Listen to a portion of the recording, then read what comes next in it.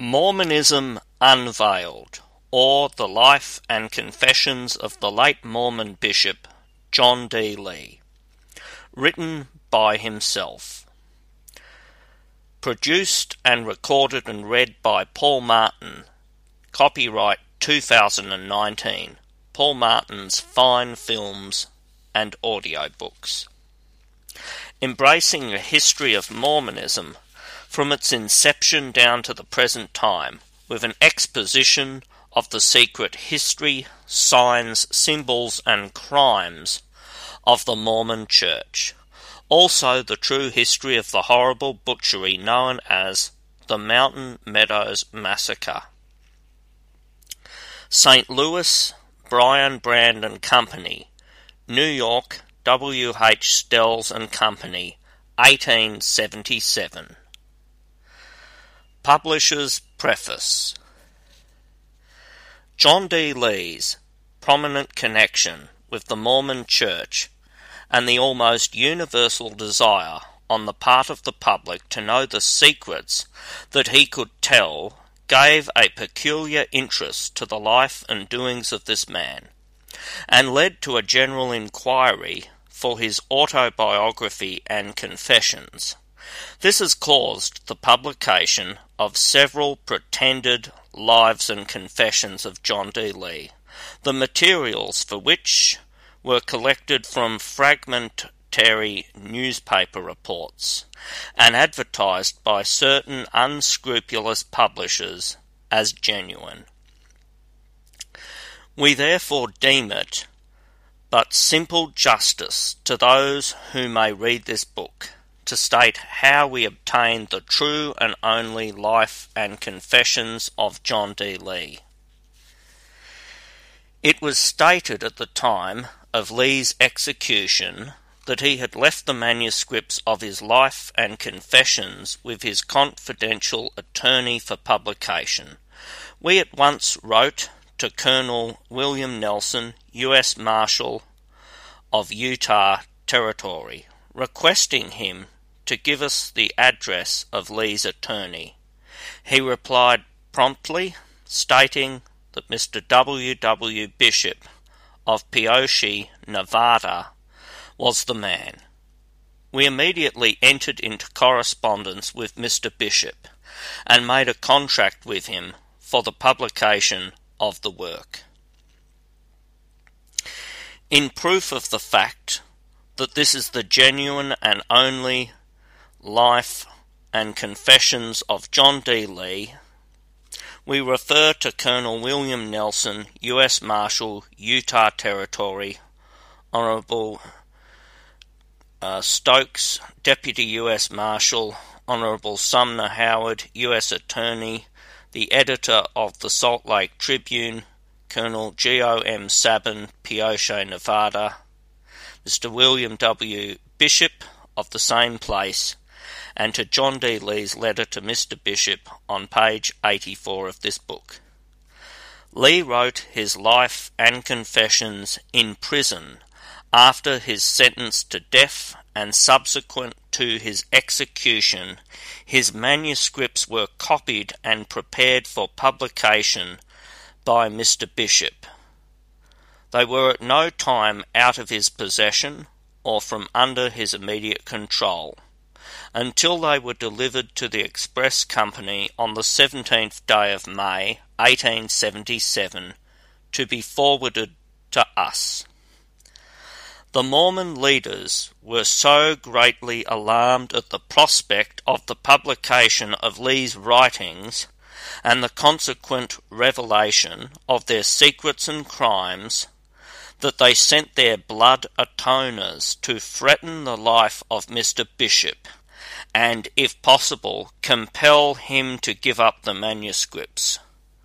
The danger was so great that he was compelled to have his office guarded while engaged in copying the papers, and when they were ready to be forwarded to the publishers, the Wells, Fargo and Company, Express refused to receive them until they were furnished with an armed guard to protect them until they were beyond the reach of the Mormons. The fears of the Mormon dignitaries were well founded, for Lee's revelations of crimes committed by them are of the most startling character. The publishers. Mormonism Unveiled, the life and confessions of the late Mormon Bishop John D. Lee. Read by Paul Martin. Preface. I was requested by John Doyle Lee, after he had been sentenced to be shot for the part he took in the commission of the Mountain Meadows Massacre, to publish an account of his life and confessions, in order to inform the world how it was that he had acted as he had, and why he was made a scapegoat by the Mormon Church. I accepted the trust, and in giving publicity to the facts now for the first time fully brought to light, I am only performing what I believe to be a duty to him and to the public. The Mountain Meadows Massacre stands without a parallel amongst the crimes that stain the pages of American history. It was a crime committed without cause or justification of any kind to relieve it of its fearful character. Over 120 men, women, and children were surrounded by Indians and more cruel whites, and kept under constant fire from hundreds of unerring rifles for 5 days and nights, during all of which time the emigrants were famished for water.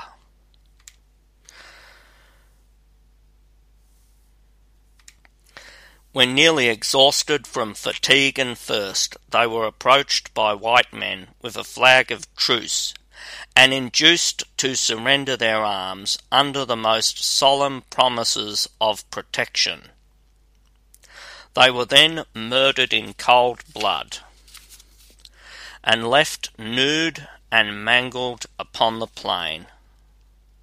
All this was done by a band of fanatics who had no cause of complaint against the emigrants, except that the authorities of the Mormon Church had decided that all the emigrants who were old enough to talk should die, revenge for insults to Brigham Young, and the booty of the plundered train being the inciting causes of the massacre. John D. Lee was one, and only one, of 58 Mormons who there carried out the orders of the Mormon priesthood. He has died for his crimes. Shall the others escape?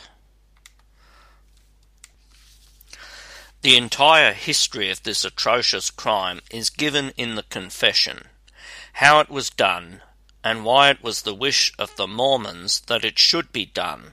All is fully stated. As one of the attorneys for John D. Lee, I did all that I could to save his life. My associates were, and are, able men and fine lawyers, but fact and fate united to turn the verdict against us. The history of the first and second trials is familiar to most of the American people. Therefore, I will not describe them here any more than to say, Mormonism prevented conviction at the first trial, and at the second trial, Mormonism ensured conviction. After Brigham Young and his worshippers had deserted Lee and marked him as the victim that should suffer to save the church from destruction on account of the crimes it had ordered, after all chances of escape had vanished and death was certain as the result of the lifelong service he had rendered the church, the better nature of Lee overcame his superstition and fanaticism, and he gave to me the history of his life and his confession of the facts connected with the massacre, and wished me to have the same published. Why he refused to confess at an earlier day and save his own life by placing the guilt where it of right belonged, is a question which is answered by the statement that he is still a slave to his endowment and Danite oaths, and trusted until too late to the promises of protection made to him by Brigham Young. John D. Lee was a fanatic, and as such believed in the Mormon Church, and aided in carrying out the orders of that church. I believe it is my duty to publish this work, to show mankind the fruits resulting from obedience to Mormon leaders, and to show that Mormonism was as certainly the cause of the Mountain Meadows massacre as it is that fanaticism has been the mother of crime in all ages of the world. I also wish the American people to read the facts as they are told by a mistaken and fanatical follower of the Mormon doctrines, yet one who was a brave man, and according to his ideas and teaching a good man, who did not believe he was doing wrong when obeying the commands of the Mormon priesthood. I wish the American people to read this work, and then say, if they can, what should be the fate of those who caused the crime to be committed.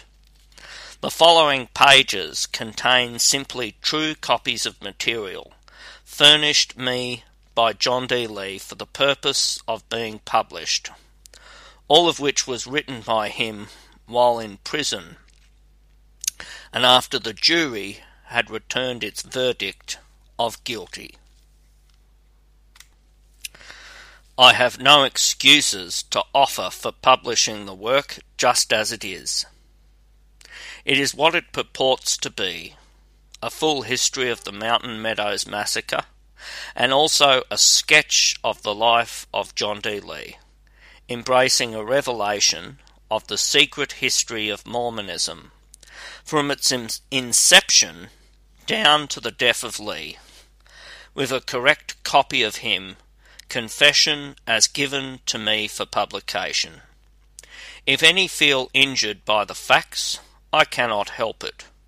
If this publication shall in any degree aid in securing the much-needed legislation demanded by the American citizens of Utah from the national government, so that church criminals as well as Gentiles can be convicted in Utah, I shall feel that I have been paid well toy all the vexations I have endured in the land of the saints, where they murder men, women, and children for the glory of God and the upbuilding of his kingdom.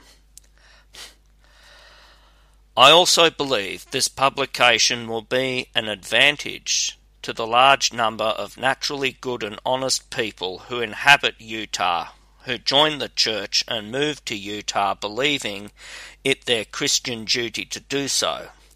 To that class of people I am indebted for many favours, and with them future prosperity.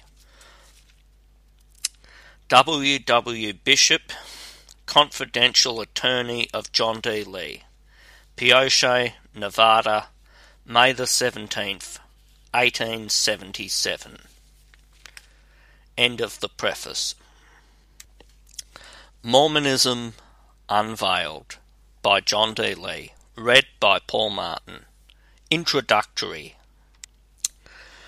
120 men, women and children were murdered by Mormons and Indians at the Mountain Meadows on Friday, September the 16th, 1857, or thereabouts.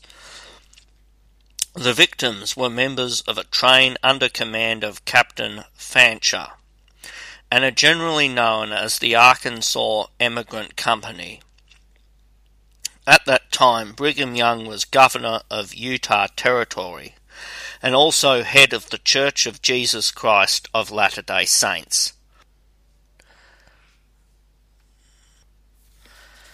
Acting as governor of the territory, he and his followers had for a series of years violated the laws of the United States with insulting impunity, and then was standing in hostile attitude towards the government. Brigham Young had the audacity to declare Utah under martial law and call out his legions of fanatics to oppose the forces of the United States, which had been ordered to Utah to enforce obedience to the government. As leader and head of the Mormon Church, he had taught his followers to believe that he was an inspired man, and as such receiving orders and revelations direct from the God of heaven, that the time had arrived when Christ was to come to earth and reign 1,000 years, and that all who did not accept the Book of Mormon and the teachings of Brigham Young as God's holy religion were to suffer death, and the wealth of the unbelievers to become the property of the so-called saints. He had also taught the doctrine that all who opposed his orders or refused obedience to his commands should die, and if they had been members of the Mormon Church, their blood was to be shed in order to save their souls. At that time, Brigham Young had the sole control of everything in Utah. His word was law. His orders were given under the pretense that they emanated from God, and to disobey his orders was treason to the church and punishable by death. The Mormon people were willing followers of their designing leader. They believed in polygamy, blood atonement, and the inspiration of the priesthood. Their intelligence made their fanaticism the more dangerous. No crime was so great that it would not be ordered by Brigham Young, if he believed it would benefit Mormonism, and no order could be given by him but what his deluded followers considered it their bounden duty to unquestioningly obey.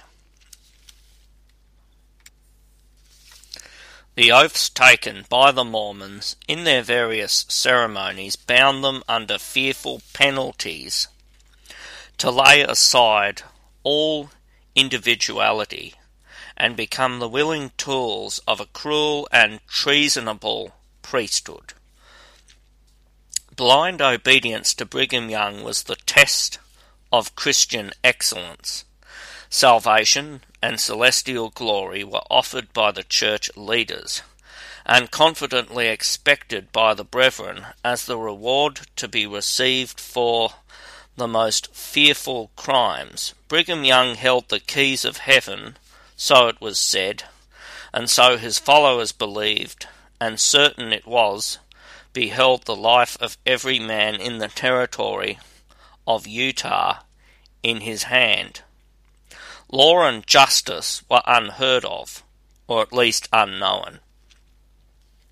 The so-called Reformation was then at its height. The members of the church were confessing their sins to each other in public and being rebaptized under promise of certain salvation. Superstition, fanaticism, and satanic influences of every character had changed the dwellers in Utah from American citizens with reasoning faculties into blind zealots, anxious to do any act that their so-called prophet commanded. It was while this condition of affairs existed in Utah that Captain Fancher attempted to cross the territory on the way to the pleasant valleys of the Golden State, where the company intended to settle and build homes for themselves and their children. In support of the charge that Brigham Young favoured the shedding of blood as an atonement for sin, I quote the following compilation of extracts which were kindly furnished me by the Salt Lake Tribune, and as they speak for themselves, comment is useless. Extracts from Brigham Young's sermon. I could refer you to plenty of instances where men have been righteously slain in order to atone for their sins. But now I say, in the name of the Lord, that if this people will sin no more but faithfully live their religion, their sins will be forgiven them without taking life. Now, when you hear my brethren telling about cutting people off from the earth that you consider is strong doctrine, but it is to save them, not to destroy them. All mankind love themselves, and let these principles be known by an individual, and he would be glad to have his blood shed. That would be loving themselves even unto eternal exaltation. This is loving our neighbour as ourselves. If he needs help, help him. If he wishes salvation, and it is necessary to spill his blood upon the ground in order that he be saved, spill it. Any of you who understand the principles of eternity, if you have sinned a sin requiring the shedding of blood, except the sin unto death, would not be satisfied or rest until your blood should be spilled, that you might gain the salvation you desire. This is the way to love mankind. It is true the blood of the Son of God was shed for sins through the fall, and those committed by men. Yet ye men can commit sins which it can never remit. As it was in the ancient days, so it is in our day, and through the principles are taught publicly from this stand. Still the people do not understand them, yet the law is precisely the same. I have known a great many men who have left this church, for whom there is no chance whatever of exaltation. But if their blood had been spilled, it would have been better for them. The wickedness and ignorance of the nations forbids this principle being in full force. But the time will come when the law of God will be in full force. Will you love your brothers and sisters likewise when they have committed a sin that cannot be atoned for without the shedding of their blood? Will you love that man or woman well enough to shed their blood? That is what Jesus Christ meant. He never told a man or woman to love their enemies in their wickedness. He never intended any such thing. I have known scores and hundreds of people for whom there would have been a chance in the last resurrection of their lives, had been taken and their blood spilled upon the ground as a smoking incense to the Almighty, but who are now angels to the devil, until our elder brother, Jesus Christ, raises them up, conquers death, hell, and the grave. There are sins that can be atoned for by an offering upon an altar, as in ancient days, and there are sins that the blood of a lamb, of a calf, or of turtle doves cannot remit, but they must be atoned for by the blood of the man. That is the reason why men talk to you as they do from this stand. They understand the doctrine and throw out a few words about it. You have been taught that doctrine, but you do not understand it. Now, take a person in this congregation who has a knowledge of being saved in the kingdom of our God and our Father, and being an exalted one, who knows and understands the principles of eternal life and sees the beauty and excellency of the eternities before him. compared with the vain and foolish things of the world, and suppose he is overtaken with a gross fault, that he has committed a fault which he knows will deprive him of that exaltation which he desires, and that he cannot attain to it without the shedding of blood, and also knows that by having his blood shed he will atone for that sin and be saved and be exalted with the gods. Is there a man or woman in this house but would say, shed my blood that I may be saved and exalted with the gods? Brigham Young had also written letters to his chief men throughout the territory, inciting them against the people of the United States, that it may be understood what kind of language he used to his bishops in these circulars. I copy the one sent to William H. Dame, the man who was colonel and commander of the militia in southern Utah, and who afterwards, and while standing upon Mountain Meadows, examining the bodies of those that he had directed Hake to slaughter, said, I will not have given the orders if I had thought there were so many of them. The circular bears date 2 days before the massacre, is charged to have been committed, and the supposition is that it had been delivered to Dame at the time he issued his orders for the massacre. It explains itself and reads as follows. Great Salt Lake City, September the 14th, 1857. Colonel William H. Dame, Parowan Iron Company. Herewith you will receive the Governor's proclamation declaring martial law. You will probably not be called out this fall, but are requested to continue to make ready for a big fight another year. The plan of operations is supposed to be about this.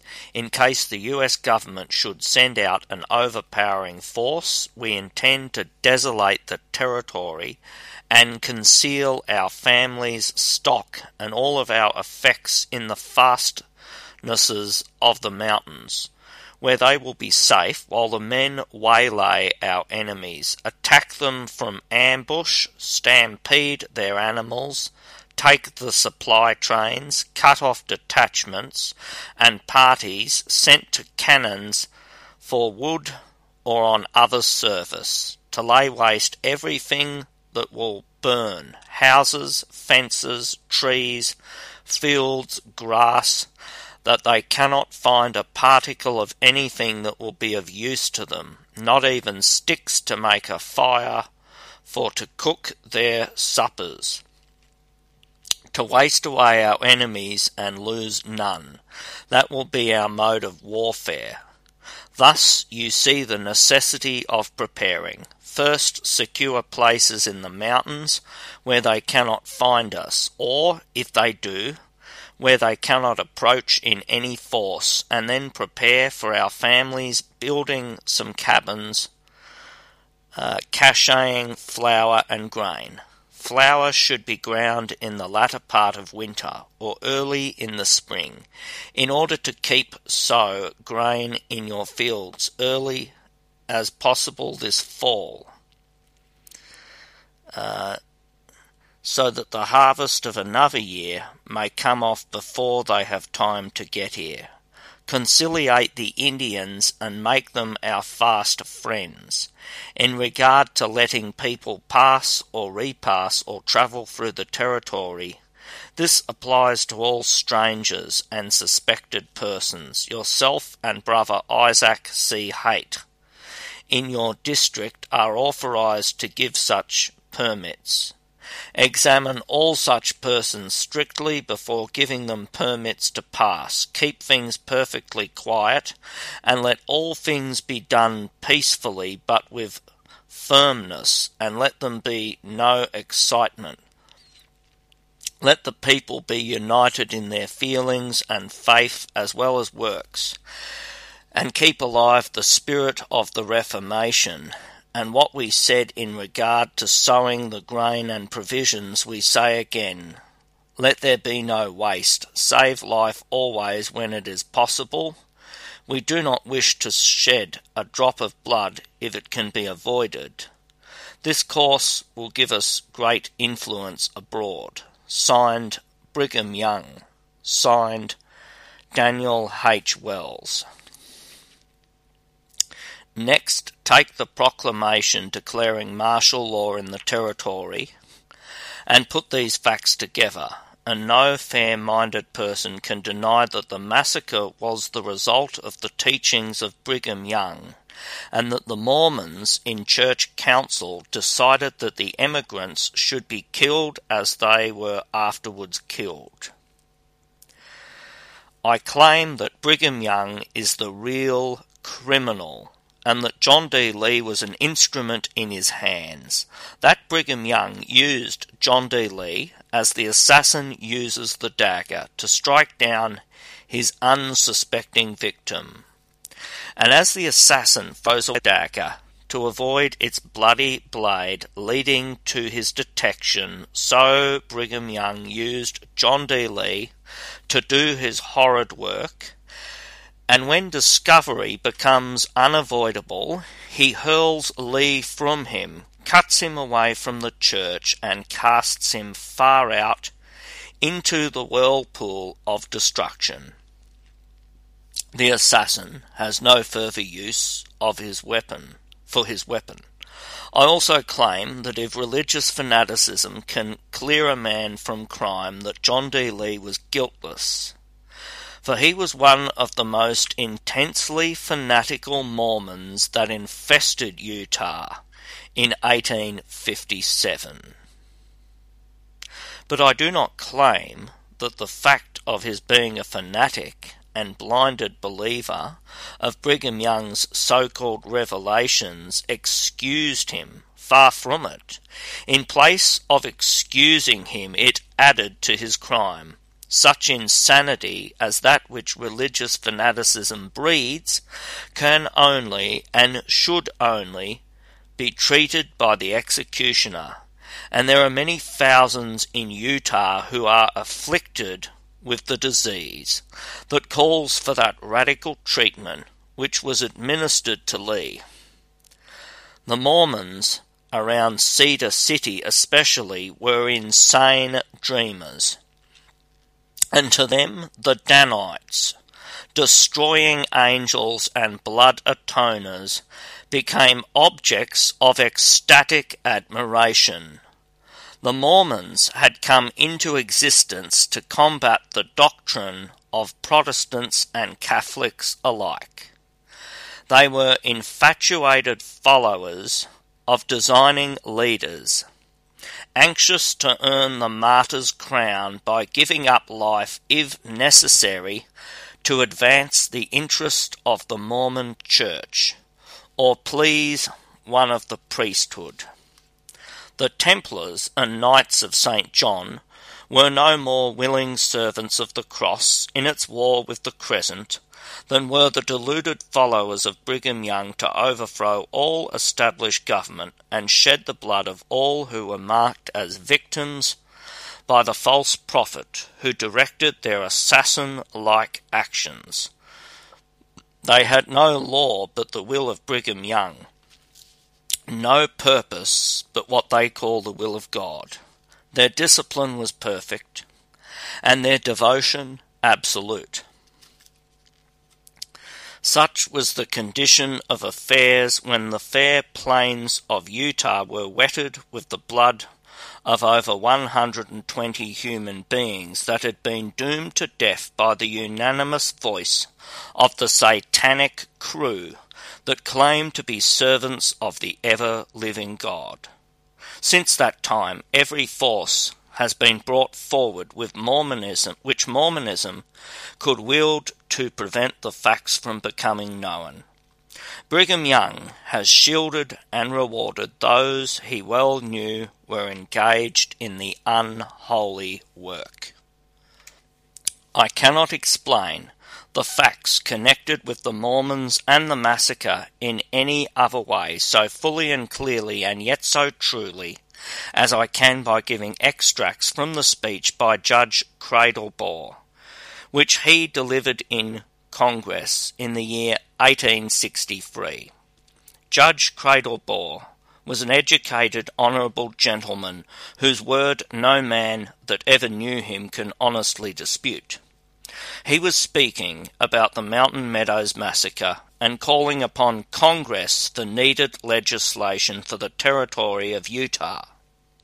The entire speech is one that every lover of our institutions should be familiar with, as it most clearly portrays the evils of the Mormon system. I would like to publish the entire speech, but will content myself by giving only a part.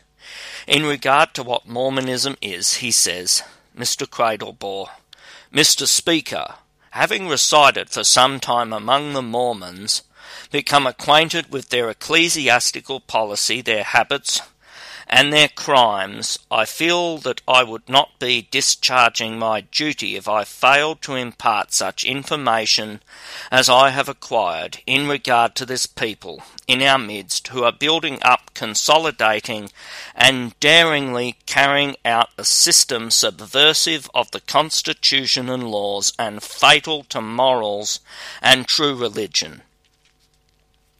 The remoteness of Utah from the settled regions of our country and the absence of any general intercourse between the Mormons and the masses of our people have served to keep the latter in almost complete ignorance of the character and designs of the former. That ignorance, pardonable at first, becomes criminal when the avenues to a full knowledge are open to us. Mormonism is one of the monstrosities of the age in which we live. It seems to have been left for the model republic of the world for the 19th century, when the light of knowledge is more generally diffused than ever before, when in art, science, and philosophy we have surpassed all that ages of the past can show, to produce an idle, worthless vagabond of an impostor who heralds forth a creed repulsive to every refined mind, opposed to every generous impulse of the human heart, and a faith which commands a violation of the rights of hospitality, sanctifies falsehood, enforces the systematic degradation of women, not only permits but orders the commission of the vilest lusts in the name of Almighty God Himself, and teaches that it is a sacred duty to commit the crimes of theft and murder. It is surprising that such faith taught to in the coarsest and most vulgar way should meet with any success. Yet in less than a century it girdles the globe. Its missionaries are planted in every place. You find them all over Europe, thick through England and Wales, traversing Asia and Africa, braving the billows of the southern oceans to seek proselytes. And as if to crown in its achievements, it establishes itself in the heart of one of the greatest and most powerful governments of the world, establishes therein a theocratic government overriding all other government, putting the laws at defiance, and now seeks to consummate and perpetuate itself by acquiring a state sovereignty and by being placed on an equality with the other states of the Union. Mormonism, in its part, a conglomeration of illy cemented creeds from other religions, and in part founded upon the eccentric production of one Spalding, who, having failed as a preacher and shopkeeper, undertook to write a historic novel.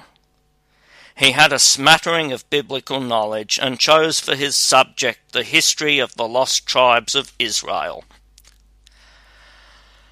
The whole was supposed to be communicated by the Indians, and the last of the series was named Mormon, representing that he had buried the book.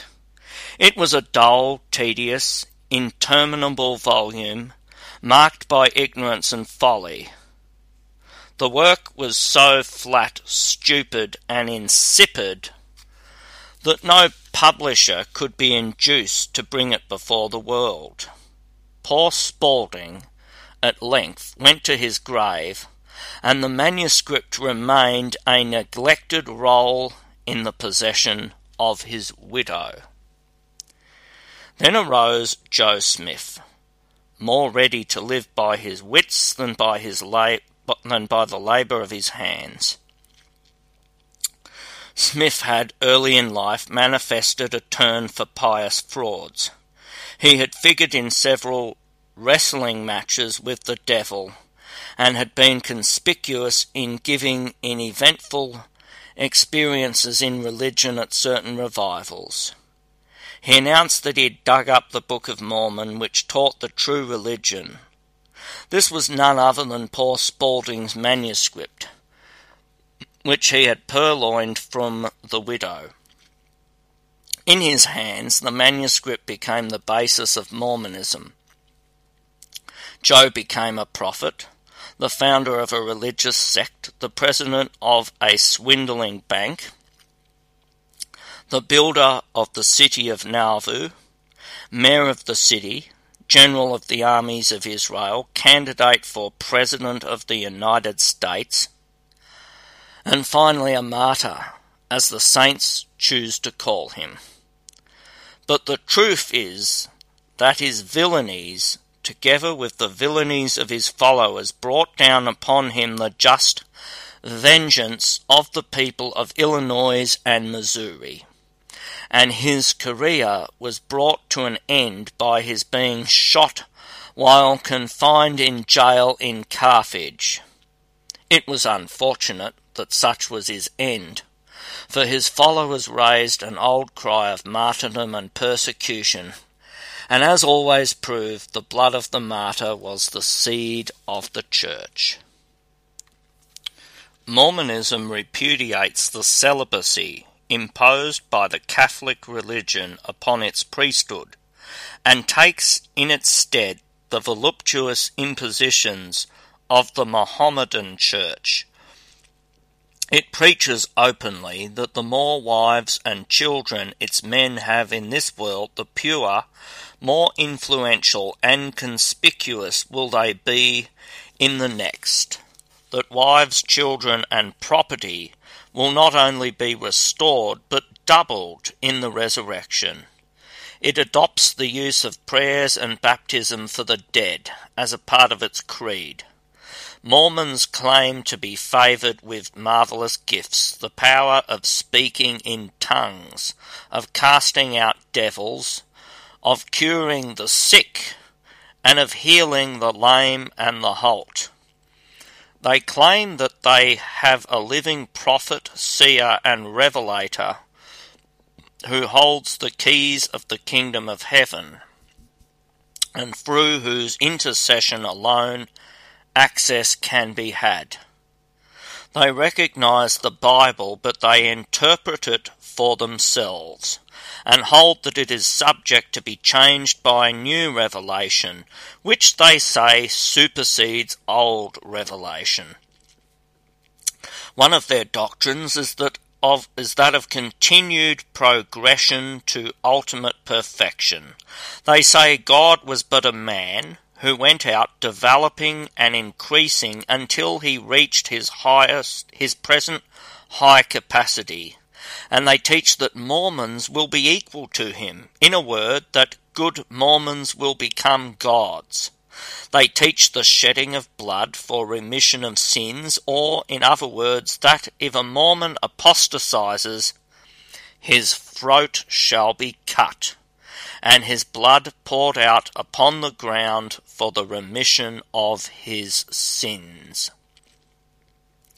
They also practice other revolting doctrines, such as are only carried out in polygamous countries, which is evidenced by a number of mutilated persons in their midst. They hold that the prophet's revelations are binding upon their consciences, and that they are bound to obey him in all things. They say that the earth and the fullness thereof is the Lord's, that they are God's chosen people on earth, that their mission on earth is to take charge of God's property, and, as faithful stewards, that it is their duty to obtain it, and are taught that, in obtaining it, they must not get in debt to the Lord's enemies for it. In other words, they teach that it is a duty to rob and steal from Gentiles. They have christened themselves the Church of Jesus Christ of Latter-day Saints. They claim that Mormonism is to go on spreading until it overthrows all the nations of the earth, and if necessary for its accomplishment, its success shall be consummated by the sword.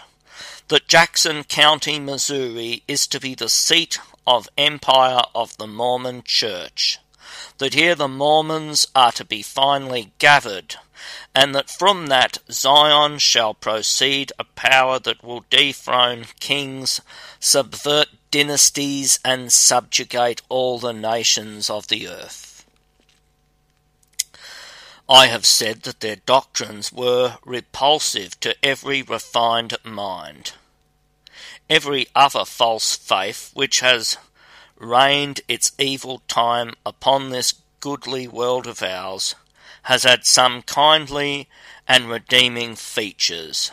Even the semi-theocracy of the Aztecs, as Prescott tells you, disfigured as it was by horrid and bloody rites, was not without them. Buddhism and Brahmanism, with all their misshapen fables, still inculcated in no small degree a pure code of morals. Nor is the like assertion untrue of Mohammedanism. It was reserved for Mormonism far off in the bosom of our beloved land to rear its head, its bead, naked in all its hideous deformity, and unblushingly, yes, defiantly proclaim a creed without the least redeeming feature, and of such character that the Thugism of India cannot match it. So at variance is the practice of polygamy with all the instincts of humanity, that it has to be pressed upon the people with the greatest assiduity as a part of their religious duty. It is astonishing with what pertinacity through all their sermons and discourses it is justified and insisted on. Threats, entreaties, persuasions, and commands are continually brought in play to enforce its cheerful observance.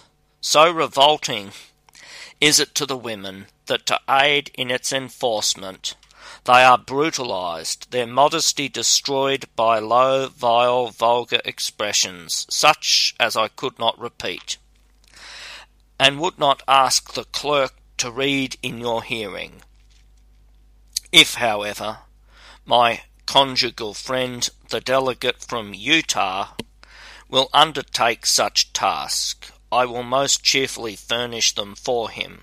Certainly he ought not to hesitate. If they are proper to be repeated before large congregations of women and children in Salt Lake City, the representative of the church ought not to be ashamed at reading them to this house. Will the delegate from Utah read them? Condition of the women. But their teachings, officially reported by themselves, give you a better idea of their estimation of woman than anything I could say. I shall read to you from a few of their sermons on this subject, only observing that you may pick other passages inculcating similar doctrines containing like threats, rebukes, and complaints in nearly every sermon published in the church organ. President J. M. Grant, in a sermon delivered September the 21st, 1856, reported in the Deseret News, Volume 6, page 235, said, "And we have women here who like anything but the celestial law of God, and if they could, would break asunder the cable of the Church of Christ. There is scarcely a mother in Israel but would do it this day. And they talk it to their husbands, to their daughters, to their neighbours, and say that they have not seen a week's happiness since they became acquainted with that law, or since their husbands took a second wife. They want to break up the Church of God, and to break it from their husbands and from their family connections." President Brigham Young, in a sermon delivered the same day, reported in the same paper, said, "Now, for my proposition, it is more particularly for my sisters, as it is frequently happening that women say that they are unhappy. Men will say, 'My wife, though a most excellent woman, has not seen a happy day since I took my second wife. No, not a happy day for a year.'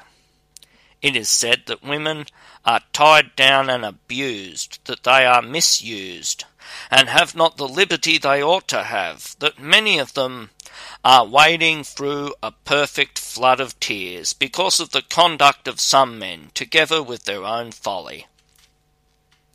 I wish my women to understand that what I am going to say is for them, as well as all others, and I want those who are here to tell their sisters, yes, all the women of this community, and then write it back to the States, and do as you please with it. I am going to give you from this time to the 6th day of October, next for reflection, that you may determine whether you wish to stay with your husbands or not. And then I am going to set every woman at liberty, and say to them, now, go your way, my woman, with the rest. Go your way.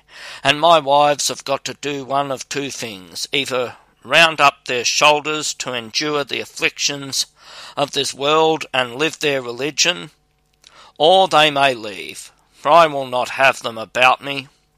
I will go into heaven alone, rather than have scratching and fighting around me. I will set all at liberty. What first wife too? Yes, I will liberate you all. I know what my women will say. They will say, you can have as many women as you please, Brigham, but I want to go somewhere and do something to get rid of the whiners. I do not want them to receive a part of the truth and spurn the rest out the doors. Let every man thus treat his wives, keeping raiment enough to clothe his body, and say to your wives, take all that I have, and be set at liberty. But if you stay with me, you shall comply with the law of God, and that too without any murmuring and whining.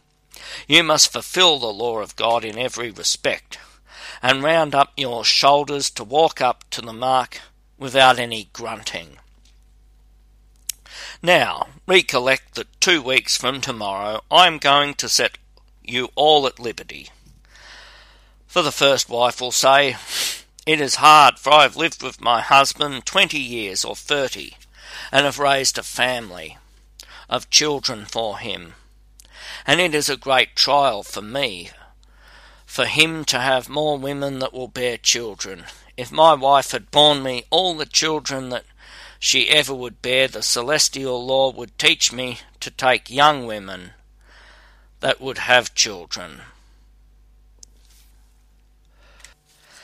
Sisters, I am not joking. I do not throw out my proposition to banter your feelings, to see whether you will leave your husbands, all or any of you. But I do know that there is no cessation to the everlasting whinings of many of the women of this territory. And if the women will turn from the commandments of God and continue to despise the order of heaven, I will pray that the curse of the Almighty may be close to their heels, and that it may be following them all the day long. And those who enter into it and are faithful, I will promise them that they shall be queens in heaven and rulers for all eternity. President Heber C. Kimball, in a discourse delivered in the Tabernacle, November the 9th, 1856, said, and this is from Deseret News, Volume 6, page 291. I have no wife or child that any right to rebel against me. If they violate my laws and rebel against me, they will get into trouble just as quickly as though they transgress the counsels and teachings of Brother Brigham Young. Does it give a woman a right to sin against me because she is my wife? No. But it is her duty to do my will, as I do the will of my Father and my God. It is the duty of a woman to be obedient to her husband, and unless she is, I will not give a damn for all her queenly right and authority, nor for her either, if she will quarrel and lie about the work of God and the principles of plurality. A disregard of plain and correct teachings is the reason why so many are dead and damned, and twice plucked up by the roots, and I would as soon baptize the devil as some of you. October the 6th, 1855, Volume 5, page 274. Kimball said, If you oppose any of the works of God, you will cultivate a spirit of apostasy. If you oppose what is called the spiritual doctrines, the patriarchal order which is of God, that course will corrode you with apostasy, and you will go overboard. Still, a great many do so, and strive to justify themselves in it, but they are not justified in God. The principle of plurality of wives never will be done away, although some sisters have had revelations that when this time passes away and they go through the veil, every woman will have a husband to herself. I wish more of our young men would take to themselves wives of the daughters of Zion, and not wait for us old men to take them all. Go ahead upon the right principle, young gentlemen, and God bless you forever and ever, and make you fruitful, that we may fill the mountains, and then the earth with righteous inhabitants. April the 2nd, 1854. President Heber C. Kimball said in the Tabernacle, see Deseret News, Volume 4, number 20. There are some ladies who are not happy in their present situation, but that woman who cannot be happy with one man cannot be happy with two. You know, all women are good, or ought to be. They are made for angelic beings, and I would like to see them act more angelic in their behaviour. You were made more angelic and a little weaker than man. Man is made of rougher material to open the way, cut down bushes and kill the snakes, that women may walk along through life and not soil and tear their skirts. When you see a woman with ragged skirts, you may know she wears the unmentionables, for she is doing the man's business, and has not time to cut off the rags hanging about her. From this time henceforth you may know what woman wears her husband's pants. May the Lord bless you. Amen. President Heber C. Kimball, in a lengthened discourse delivered in the Tabernacle, on the 4th day of April, 1857, took occasion to say, "I would not be afraid to promise a man who is 60 years of age, if he will take the counsel of Brother Brigham and his brethren, he will renew his age. I have noticed that a man who has but one wife and is inclined to that doctrine soon begins to wither and dry up, while a man who goes into plurality looks fresh, young, and sprightly. Why is this? Because God loves that man, and because he honours his work and word. Some of you may not believe this, but I not only believe it, but I also know it. For a man of God to be confined to one woman is a small business, for it is as much as we can do to keep under the burdens we have to carry, and do not know what we should do if we only had one woman apiece." President Heber C. Kimball used the following language in a discourse instructing a band of missionaries about to start on their mission. "I say to those who are elected to go on missions, go if you never return, and commit what you have into the hands of God, your wives, your children, your brethren, and your property. Let truth and righteousness be your motto, and don't go into the world for anything else but to preach the gospel, build up the kingdom of God, and gather the sheep into the fold. You are sent out as shepherds to gather the sheep together, and remember that they are not your sheep, they belong to him that sends you. Then don't make a choice of any of those sheep. Don't make selections before they are brought home and put into the fold. You understand that. Amen."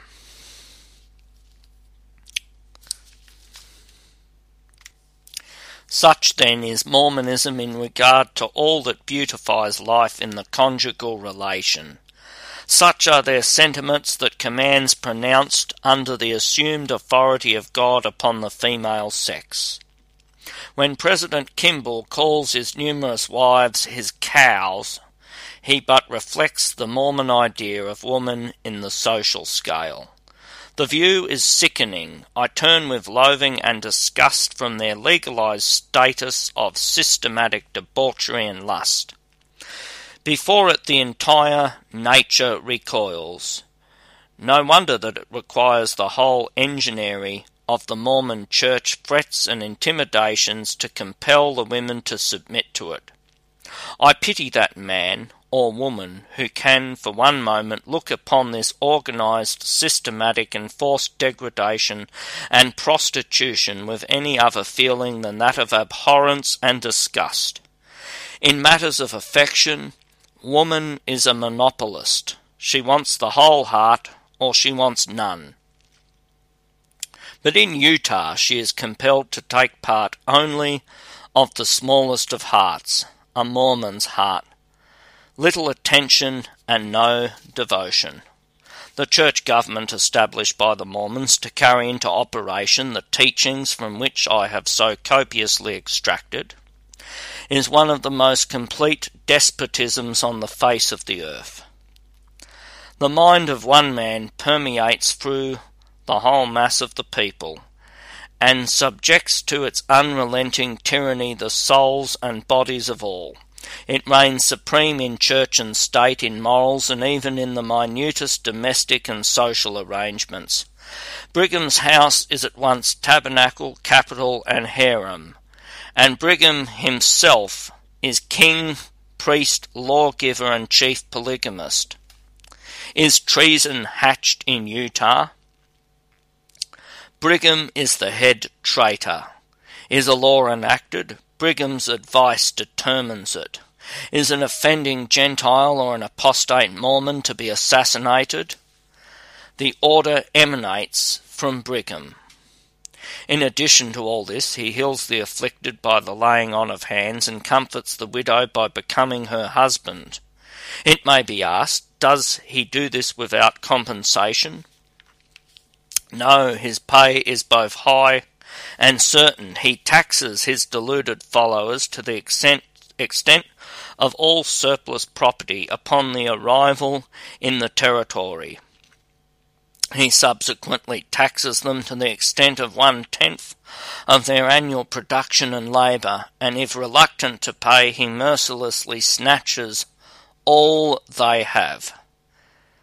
He has through the legislature unrestricted licence to tax merchants. By legislation, all estrays in the territory are impounded and sold, and the proceeds paid over to him. By like authority, he seizes upon the great highway between our Atlantic and Pacific possessions, grants exclusive rights to erect bridges and ferries across all the streams in the territory, and fixes the toll at enormous rates ranging from $5 to $10 for a team, expressly providing in the law that a portion of the receipts shall be paid over to himself. By which means, whether willing or unwilling, the emigrant to the Pacific coast is forced to build up the church and furnish money to emigrate pious sisters to Zion to replenish the harems of the hoary-headed leaders of the church. And if to consummate the matter of pay, all escheats in the territory are to him, the property of the emigrant, and even the habiliments of the deceased may be sold, and the proceeds paid over to him. He selects for himself the choicest spots of land in the territory, and they yield him their productions, none daring to interfere.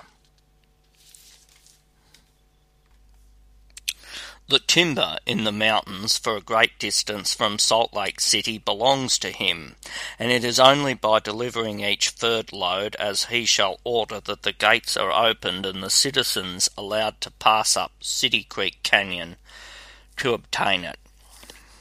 Having appropriated all that he desires for his own use, he has quite extensive tracts of country furnished him by the federal government as capital for his church.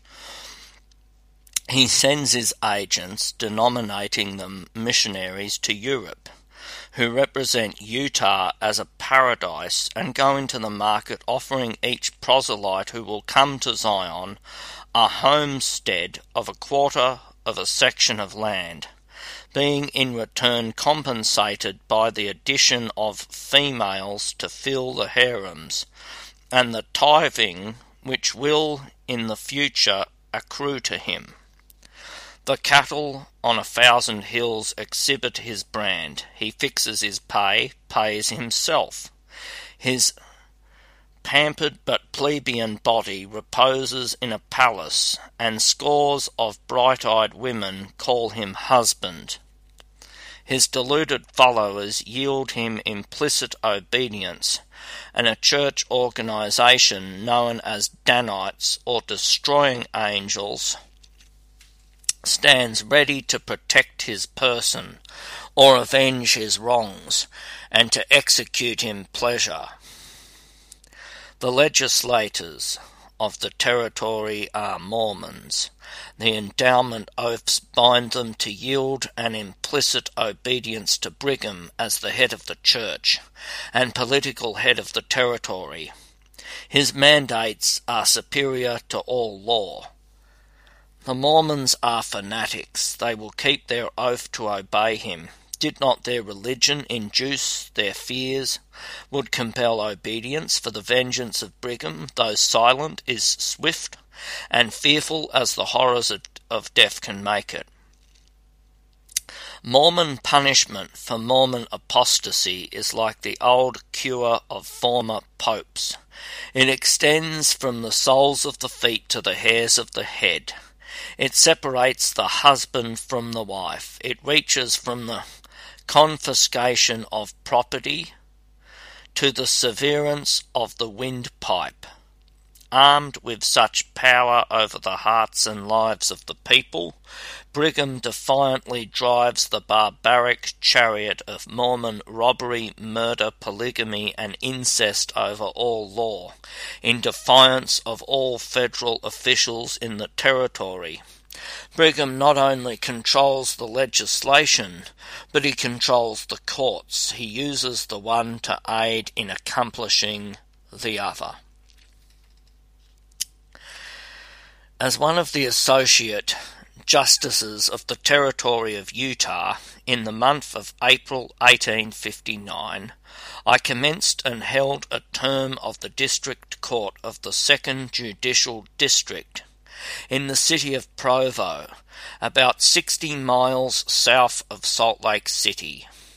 General A.S. Johnston, in command of the military department, furnished a small military force for the purpose of protecting the court. A grand jury was impanelled, and their attention was pointed and specifically called to the great number of crimes that had been committed in the immediate vicinity, cases of public notoriety both as to the offence and the persons who had perpetrated the same. For none of these things had been done in a corner. Their perpetrators had scorned alike concealment or apology, both the arrival of the American forces. The jury, thus instructed, though kept in session 2 weeks, utterly refused to do anything, and were finally discharged as an evidently useless appendage to a court of justice. But the court was determined to try a last resource, to bring to light and to punish those guilty of the atrocious crimes which had been committed in the territory. And the session continued. Bench warrants, based upon sworn information, were issued against the alleged criminals, and United States Marshal Dotson, a most excellent and reliable officer, aided by a military posse, procured on his own request, had succeeded in making a few arrests. A general stampede immediately took place among the Mormons, and what I wish to call your attention to as particularly noticeable is the fact that this occurred more especially among the church officials and civil officers. Why were these classes so peculiarly urgent and hasty in flight? The law of evidence, based on the experience of ages, has but one answer. It was the consciousness of guilt which drove them to seek a refuge from the avenging arm of the law, armed at last, as they supposed, with power to vindicate its injured majesty. It is a well-known fact that many of the bishops and presidents of stakes remain secreted in the mountains until the news was confirmed beyond doubt, which announced the retrograde course of the administration at Washington. Sitting as a committing magistrate, complaint after complaint was made before me of murders and robberies. Among these, I may mention as peculiarly and shockingly prominent the murder of Forbes, the assassination of the parishers and potter of Jones and his mother, of the Aiken party, of which there were 6 in all. The worst and darkest in this appalling catalogue of blood, the cowardly, cold-blooded butchery and robbery at the Mountain Meadows. At that time there still lay, all ghastly upon the sun of Utah, the unburied skeletons of 119 men, women, and children, the hapless, hopeless victims of the Mormon creed.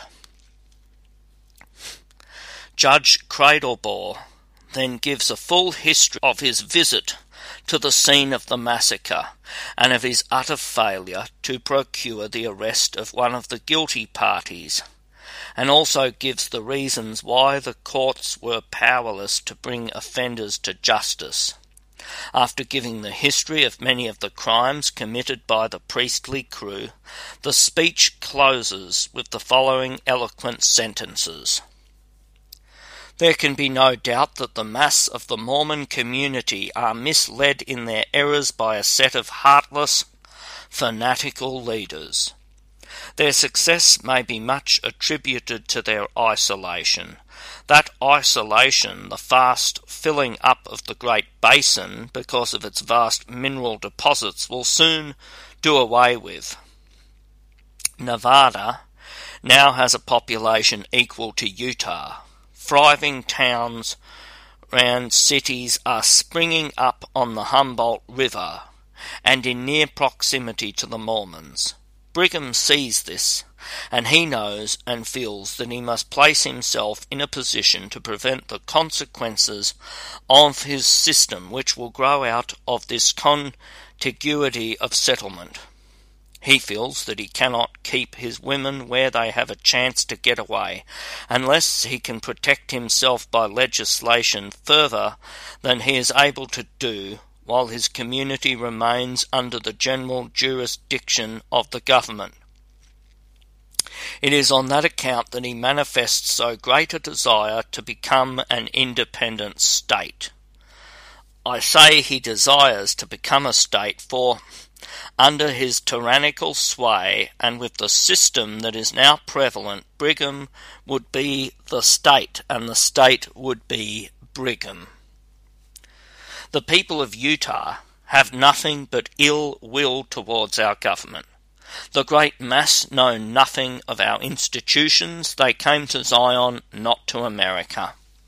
They are hurried through the settled portions of our country without being allowed to become acquainted with our people or institutions. Upon arriving in Utah, they hear nothing but abuse of our people. The whole fountain of patriotism is polluted, and they are taught that they owe neither allegiance nor love to our government. Treason and insubordination are openly taught. God forbid that this people should be admitted into the union of an independent state.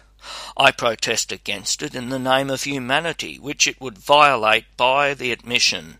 I protest against it on behalf of my constituents, who have a deep interest in the institutions that are to prevail in the great American basin.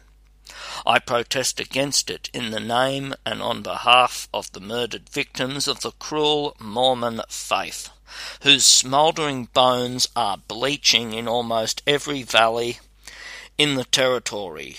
I protest against it on behalf of the downtrodden and undone women of Utah, who, with their female posterity, in all time to come will bless those that would not aid in keeping them in bondage. The foregoing is, in my judgment, sufficient to show that Mormonism was, and the influences that were brought to bear upon the citizens of Utah at the time of the commission of the massacre. The territory was practically without courts of justice from 1857 until after the passage of the Poland Bill, since which time the federal officers in Utah have made great and praiseworthy exertions to enforce the laws in the territory. Organization of the court at Beaver City. The 2nd District Court convened in Beaver City, Utah Territory, on the 7th day of September AD 1874. A grand jury was summoned by the 7th of September, but the panel was not completed until the 9th of September. This was the first grand jury under the Poland Bill. This was the first term of this court at which a federal or Gentile officer had charge of the grand jury. This grand jury consisted of 15 men, 10 Gentiles, 4 Mormons, and 1 apostate. William Stokes and B.L. Duncan rendered efficient service in procuring witnesses to go before this grand jury. This grand jury was in session from the 9th to the 25th day of September. The indictment against John D. Lee and others charged them with the crime of murder at the Mountain Meadows was returned into court on the 24th day of September 1874. 28 indictments for various crimes were found and returned by this jury. D.P. Wedden, Esquire, acted as Deputy United States Attorney and drew all the indictments present at that term of court. Great credit is due to Judge Wedden for the able manner in which he discharged his duty while acting as Deputy United States Attorney in Utah. Honourable Jacob S. Borman was the presiding judge during all of the time since 1874 in that district. General George B. Maxwell, the United States Marshal for Utah, was an efficient officer. He resigned his position after the first trial of Lee and was succeeded by Colonel William Nelson, the present United States Marshal for Utah. James B. Wilkins, the clerk of the court, is an affable, educated gentleman, in every way qualified for his position. Honourable William Carey, United States Attorney, who prosecuted at the first trial, was succeeded by Honourable Sumner Howard, who secured a conviction of Lee by beating the Mormons at their own game of trickery. At the first trial, a jury was sworn to try the case on the 24th day of July 1875.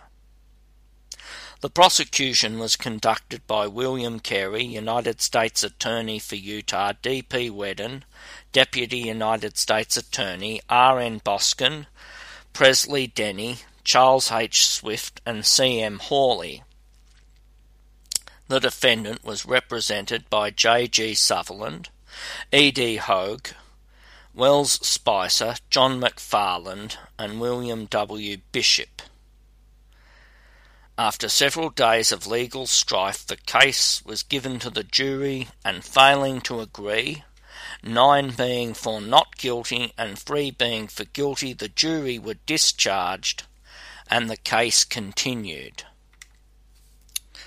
At the succeeding May term of the court, the prosecution being without money to carry on the case or procure witnesses, and the defendant insisting upon a trial, the court admitted him to bail in the sum of $10,000, which bail was at once given, and Lee was then discharged from custody and remained at liberty until a few days before the commencement of the second trial, at which time he was surrendered to the court by his Mormon bondsmen, they having been ordered by the church authorities to withdraw all assistance and sympathy from John D. Lee, as he had been selected as a victim to shoulder the sins of the people of the Mormon Church. Daniel H. Wells was present in person at Beaver to see that the treachery of the Mormon leaders was completely carried out.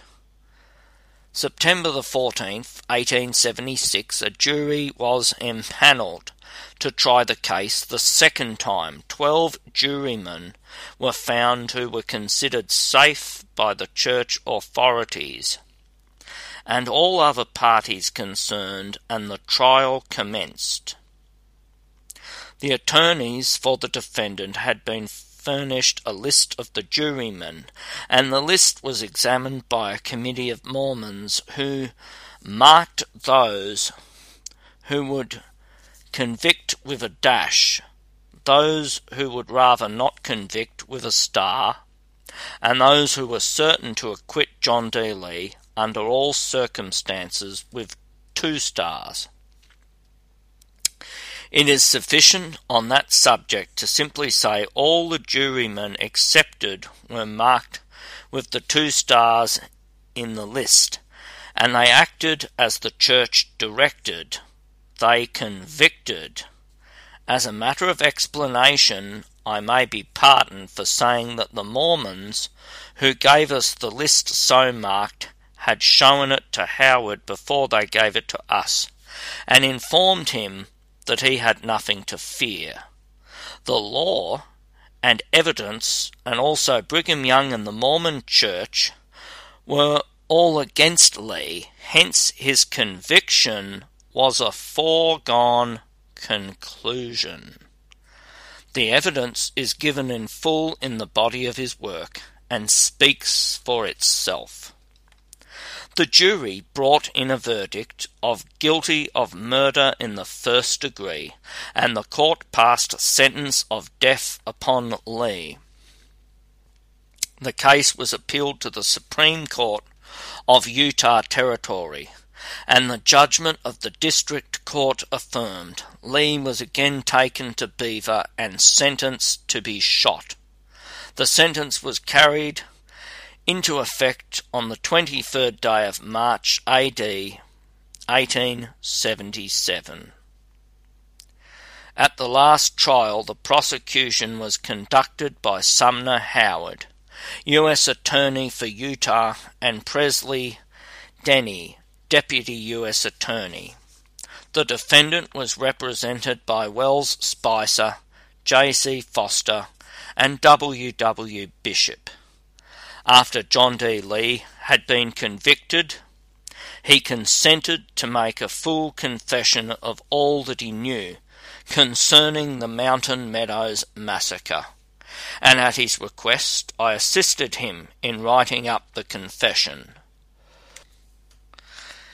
He then made an assignment of all his writings to me and requested me to publish the same. I have over 1,000 pages of his manuscripts and writing in his own handwriting. I have corrected the same as I have seen fit by correcting the spelling and punctuation. Otherwise, I give the writings and confession in the exact language of John D. Lee. Several persons, having made claim to the possession of the true confession of Lee, I can only say that what I have published was given to me by him for the purpose of publication, and that he insisted, up to the moment of his execution, his statements were true.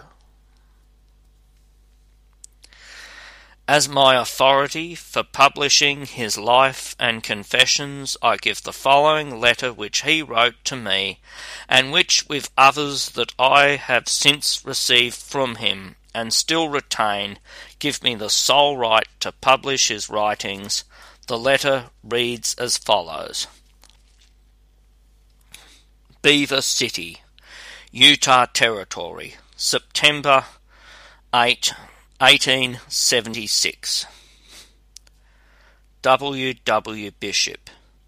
Dear Sir, having acted for me as one of my attorneys, and having in all respects done your utmost for my acquittal and interest generally, now that I am awaiting sentence of death on the charge of having aided in the Mountain Meadows massacre, in case of my death or final imprisonment, I wish you to still continue my counsel and friend, and as such to publish to the world the history of my life, and of my connection with the affair for which I have been tried. You are familiar with the facts, and have my statements which are true. My journals and private papers will be furnished you by my family, the same to be returned when examined. In justice to myself and to my family, I wish you to publish the true history of my life. After the expenses are paid for the publication, I expect you to divide the profits arising therefrom with my family, charging you with the sacred trust, and by reason of my own inability to publish my life by reason of imprisonment, I urge you to carry out this my request. Your true friend, and no mistake, John D. Lee. The Mountain Meadows Massacre are situated in Washington County, Utah Territory, and between the 7th and 8th parallels of south latitude, from Salt Lake Meridian. If the government survey was extended over that portion of Utah Territory, then the particular portion of the meadows where the massacre was committed would be within the limits of Township 7, south of Range 12 West. The monument erected in the place of the massacre is 320 miles southwest from Salt Lake City by road measure, as the road ran in 1857. A line extended 200 miles due south from Salt Lake City and then run at right angles 75 miles due west would terminate at the monument. The Meadows are 36 miles southwest of Cedar City, where the massacre was finally planned by Haight, Higby, Klingensmith and the Mormon authorities then in council. At the time of the massacre, if the evidence of the vampires who acted as church slaves to secure the conviction of Lee are to be believed, the meadows were covered with an abundance of rank, nutritious grasses, and was a beautiful smiling spot of earth inviting the beholder to rest and repose. Now it is an arid waste, with but little vegetation upon its plains. The springs, once furnishing a bounteous supply of water, are now comparatively dry and wasted away. The meadows are such only in name. All that gave them beauty has long since faded and gone. They lie there as one of the cursed spots of earth, surrounded by desolation so intense that a fanatic seeking death in order to escape from the troubles of this sin-cursed earth, seeking death in order to obtain the celestial reward offered by some self-styled apostle, anxious to give up life at once and try the realities of the hereafter, would forego his promised joys and dwell in this land of sorrow for a season rather than lay down the body that he was so anxious to separate from, and leave it to smoulder upon the unsightly spot where so much or wrong has been done in the name of religion. Mormon tradition informs us that the ghosts of the slaughtered emigrants meet nightly at the springs, and with phantom-like stillness, but with perfectness of detail, act over, in pantomime, the cruelties and horrors connected with the massacre. I acknowledge myself greatly indebted to D.P. Wedden, Esquire, Honourable William Nelson, William Stokes, Esquire, John Ward Christian, Esquire, General George R. Maxwell, Honourable Sumner Howard, A.S. Patterson, Esquire, and the Salt Lake Tribune Publishing Company, for many favours extended to me by them, in furnishing me with valuable documents or use in the work of compiling this manuscript for publication. I also acknowledge myself under many obligations to Colonel Geo. M. Sabin of Pioche, Nevada, for his valuable services rendered me in the preparation of this work for the press. I have now kept faith with my unfortunate client, and I feel I have also performed a duty that I owed to myself and the country. William W. Bishop, Pioche, Nevada, May the 17th, 1877. End of the introduction.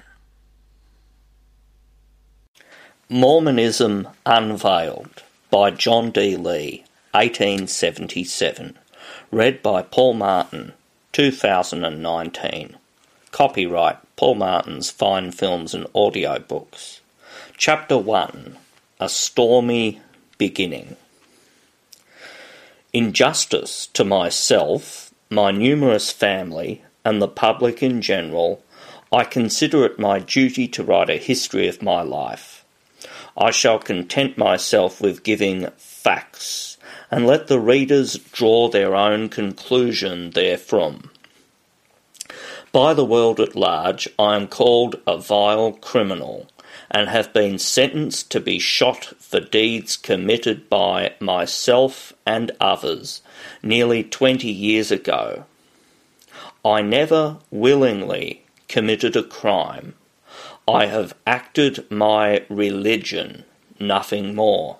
I have obeyed the orders of the Church. I have acted as I was commanded to do by my superiors, and if I have committed acts that justify my execution, I ask my readers to say what should be the fate of the leaders in the Church who taught me to believe that I could not and would not commit sin while obeying orders of the priesthood. My sins, if any, are the result of doing what I was commanded to do by those who were my superiors in authority in the Church of Jesus Christ of Latter-day Saints. I will now give the facts which relate to my own history and leave it to others to say how I should have acted, how they would have acted if situated as I was. I was born on the 6th day of September AD 1812 in the town of Kaskaskia, Randolph County, Illinois. My father, Ralph Lee, was born in the state of Virginia. He was of the family of Lees of Revolutionary fame and was a relative of General Robert E. Lee of the late war. He served his time as an apprentice and learned the carpenter's trade of the city of Baltimore. My mother was born in Nashville, Tennessee. She was the daughter of John Doyle, who for many years held the position of Indian agent over the roving tribes of Indians in southeastern Illinois. He served in the War of the Revolution and was wounded in one of the many battles in which he took part with the Sons of Liberty against the English oppressors. About the year 1796, he was appointed Indian agent and moved to Kaskaskia, Illinois. My mother was first married in 1799 to Oliver Reed and lived with him until he was assassinated by a man named Jones, who entered the house when the family were asleep and, striking Reed with a seat of a loom, knocked his brains out, at the same time severely wounding my half-sister, Eliza Virginia, then 6 months old. The blow and the screams of the child wakened my mother, who sprang from the bed and, recognising the assassin, said, "For God's sake, Jones, spare my husband's life." Jones said, "You know me, God damn you. You shall tell no tales." With this he caught up a sugar trough and struck my mother on the head with it. The blow rendered her senseless.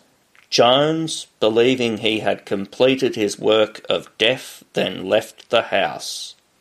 My mother soon revived, called upon the neighbours for assistance, and told who had committed the murder. Jones was arrested, convicted, and afterwards hung for the crime. The injuries received by my mother from the blow struck by Jones affected her all the rest of her life. After the death of Reed, my mother went back to Kaskaskia, lived in her father's family until she married my father in the year 1808. My mother had 2 children by my father, that is William Oliver and myself. My brother, William Oliver, died when about 2 years old. At the time of my birth, my father was considered one of the leading men of that section of country. He was a master workman, sober and attentive to business, prompt and punctual to his engagements. He contracted largely and carried on a heavy business. He erected a magnificent mansion for that age and country on his land adjoining the town of Kaskaskia. This tract of land was the property of my mother when she married my father. My grandfather, Doyle, was a wealthy man. He died in 1809 at Kaskaskia, Illinois, and left his whole fortune to my mother and her sister Charlotte by will. They being his only children, he divided the property equally between them. My father and mother were both Catholics, were raised in that faith. I was christened in that church. William Morrison and Louise Phillips stood as my representative godfather and godmother. It is from that church record that I could alone obtain the facts and date that referred to my birth. When about 1 year old, my mother being sick, I was sent to a French nurse, a Negro woman. At this time, my sister Eliza was 11 years old, but young as she was, she had to care for my mother and do all the work of the household. To add to the misfortune, my father began to drink heavily and soon very dissipated. Drinking and gambling was his daily occupation. The interest and care of his family was no longer a duty with him. His presence was seldom seen to cheer and comfort his lonely, afflicted wife. The house was 1 mile from town, and we had no neighbours nearer than that. The neglect and indifference on the part of my father towards my afflicted mother served to increase her anguish and sorrow until death came to her relief.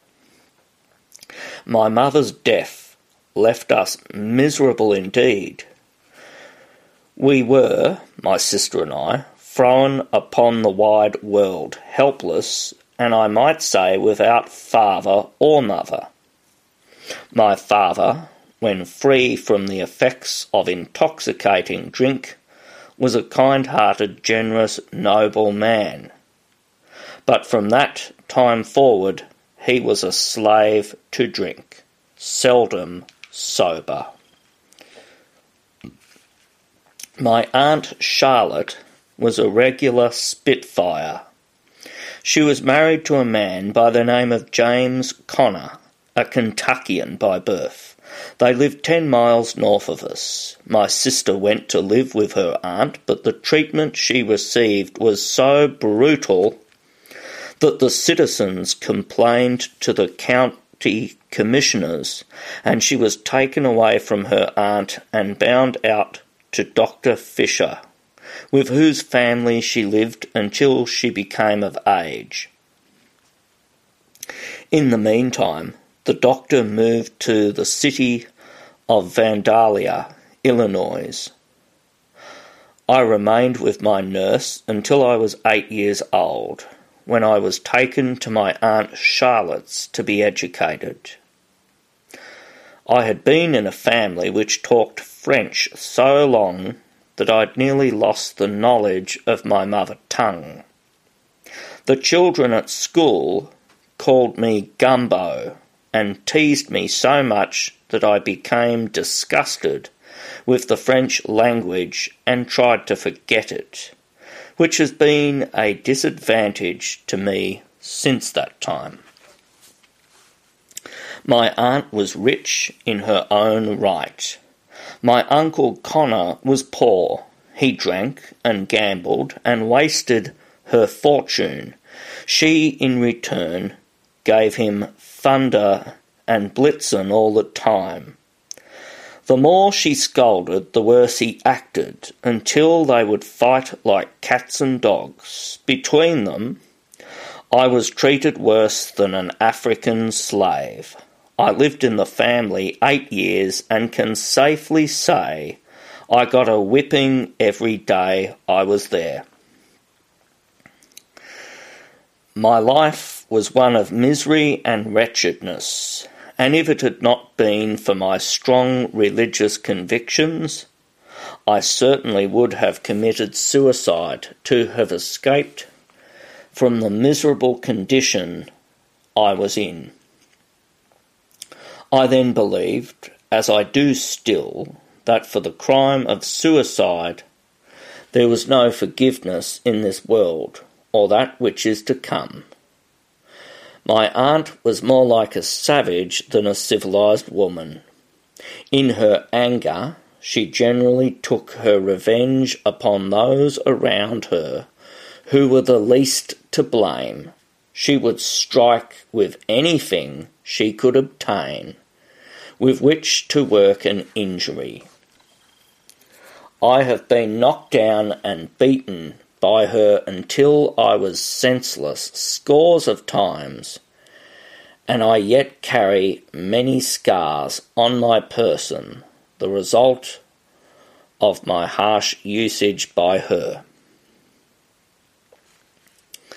My experience in childhood made a lasting impression upon me. The horrors of a contentious family have haunted me through life. I then resolved in my mind that I would never subject myself to sorrow and misery as my uncle had done. I would marry for love and not for riches. I also formed the resolution that I would never gamble after I was married, and I have kept that resolution since I was a married man. Aunt Charlotte had 5 children, 4 girls and 1 boy: Minerva C., Amanda, Eliza, Maria, and John Edgar. They, as well as myself, were strangers to the affections of a mother and the pleasures of a home. When I was 16 years old, I concluded to leave my aunt's house. I cannot call it home. My friends advised me to do so. I walked one night to Kaskaskia, went to Robert Morrison and told him my story. He was a mail contractor. He clothed me comfortably and sent me over the Mississippi River into Missouri to carry the mail from St. Genevieve to Pinckney on the north side of the Missouri River via Potosi, a distance of 127 miles. It was a weekly mail. I was to receive $7 a month for my services. This was in December 1828. It was a severe winter, snow unusually deep, and roads bad. I was often until 2 o'clock at night in reaching my stations. In the following spring, I came near losing my life on several occasions when swimming the streams, which were then generally over their banks. The Merrimack was the worst stream I had to cross, but I escaped danger and gave satisfaction to my employer. At my request, I was changed in the spring of 1829 to the route from Kaskaskia to Vandalia, Illinois, the then capital of the state. The route went by Covington and Carlisle. This was also a weekly route. The distance was about 100 miles, and I had 18 hours in which to make the trip. While I was carrying the mail in Missouri, I got a letter from my sister informing me of her marriage to Josiah Nichols, a nephew of Barker Berry, the sheriff of Fayette County, Illinois, and inviting me to visit them. Nichols was a wealthy man and lived 16 miles north of Vandalia. I had not met my sister for many years, so I concluded to visit her. This was one reason why I wished to put on the Vandalia route. One day, when I arrived at Vandalia, I did not find Postmaster in the post office. I could not find him, so I left mail at the post office door and rode up to my brother-in-law's house. I had a pleasant visit there, and returned the next morning to carry the mail back to Kaskaskia. The postmaster, not knowing where I was, had sent another person with the mail at my expense. It cost me $15, a little over my wages for 2 months. I returned to Kaskaskia, where my employer received me kindly and laughed at my mishap. I agreed to pay all damages if he would change me to another route, for I could not consent to return again to the scene of my failure. My employer kindly gave me the place as stage driver from Kaskaskia to Shawneetown on the Ohio River. The route ran by Pinckneyville and Gallatin, and it was 120 miles in length through thinly settled country. I drove on that line about 1 month when I commenced driving stage from Kaskaskia to Belleville. In travelling this route, I passed by my Aunt Charlotte Connor's place. Uncle Connor had then gone to the lead mines at Galena. When my aunt and cousins saw me, they all begged me to return and live with them. They made great promises of kindness, and I was finally persuaded to agree to return and live in the family.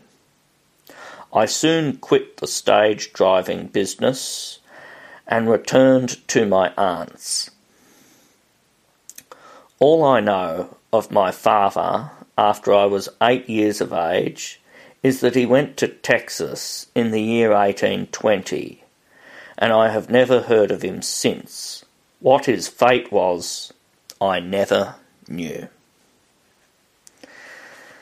When my mother died, my uncle and Aunt Connor took all the property, a large tract of land, several slaves, household and kitchen furniture, and as I had no guardian, I never received any portion of the property.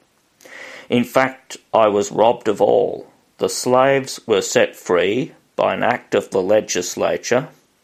The land was sold for taxes and was hardly worth redeeming when I came of age.